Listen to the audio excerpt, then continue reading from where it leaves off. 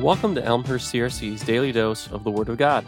I'm Billy Heschl, and I'm reading for Rachel Klooster for her Devo. It's Thursday, January 25th, and Jesus has a lot to say to his church, inviting us to follow him from beginning to end.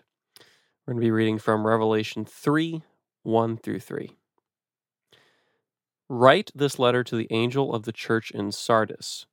This is the message from the one who has the sevenfold Spirit of God and the 7 stars.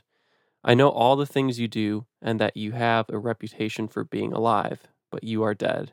Wake up. Strengthen what little remains, for even what is left is almost dead. I find that your actions do not meet the requirements of my God. Go back to what you heard and believed at first. Hold it firmly. Repent and turn to me again. If you don't wake up, I will come to you suddenly, as unexpected as a thief. Wake up, it says in this passage. We are definitely in a sleepy time of the year. The excitement of Christmas is past, work and schools may feel routine with no end in sight, and the weather isn't helping us either with its gray and cold days.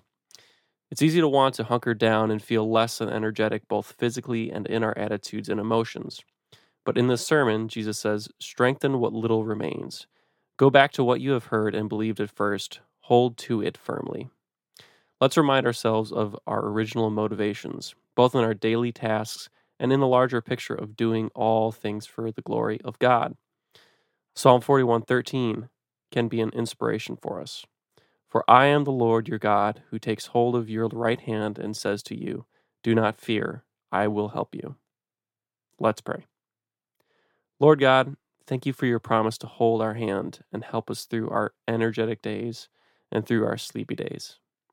Help us to wake up and be alert to you and to what you are teaching us. In Jesus' name, amen.